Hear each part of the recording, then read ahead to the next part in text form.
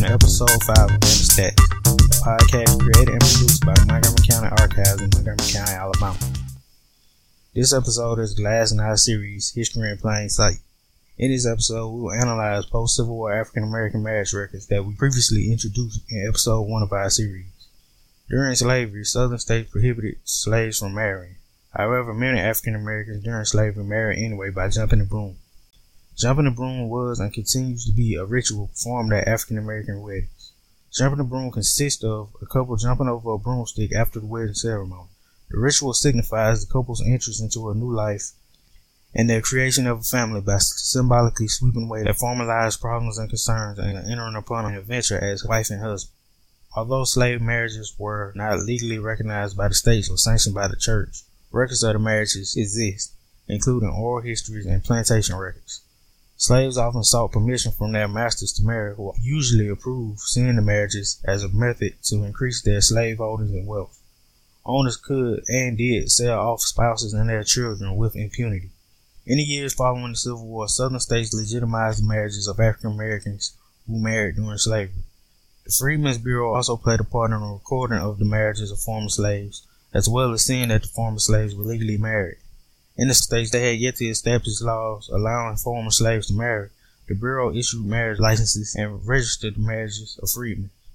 The Bureau also provided a host of other services to freedmen, including providing food, clothing, medical attention, support for education, as well as the negotiating and reviewing of labor contracts. African American marriage records provide information helpful to genealogists, such as the names of the persons involved, including the bride and groom, the location and date of the marriage, and the person who conducted the ceremony.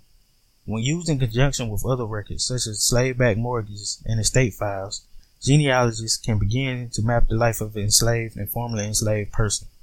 For example, during the writing of this script, we hypothesized that if we searched the Montgomery County Archives marriage records for the names of enslaved people mentioned in other records like the estate files of slave owners, we would find matches. Our hunch proved true, as during the search, we discovered the marriage record of a former slave named Frank Carter, who was previously owned by Alexander Carter.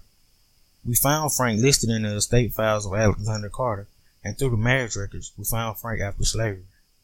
These records have been microfilmed and are available for view at the Montgomery County Archives. If you want to learn more about or view these records, please feel free to come by our office. The Montgomery County Archives is located at 101 South Lawrence Street and is open from 8 a.m. to 5 p.m. on weekdays. No research appointment is necessary. Also be on the lookout for our African American Genealogy Workshop hosted by Frazine Taylor. The workshop will take place on February 13, 2018 at 10 a.m. at the Rufus A. Lewis Branch Library. Due to limited space, registration is required. To register, please call the library at 334-240-4848. Thank you for listening to our series, History in Plain Sight. Please join us for our next podcast, which we will discuss archives or a local history-related topic. This has been episode 5 of In the Stacks, and the final episode of the series, History in Plain Sight. Thanks for listening, and we hope you'll join us next time.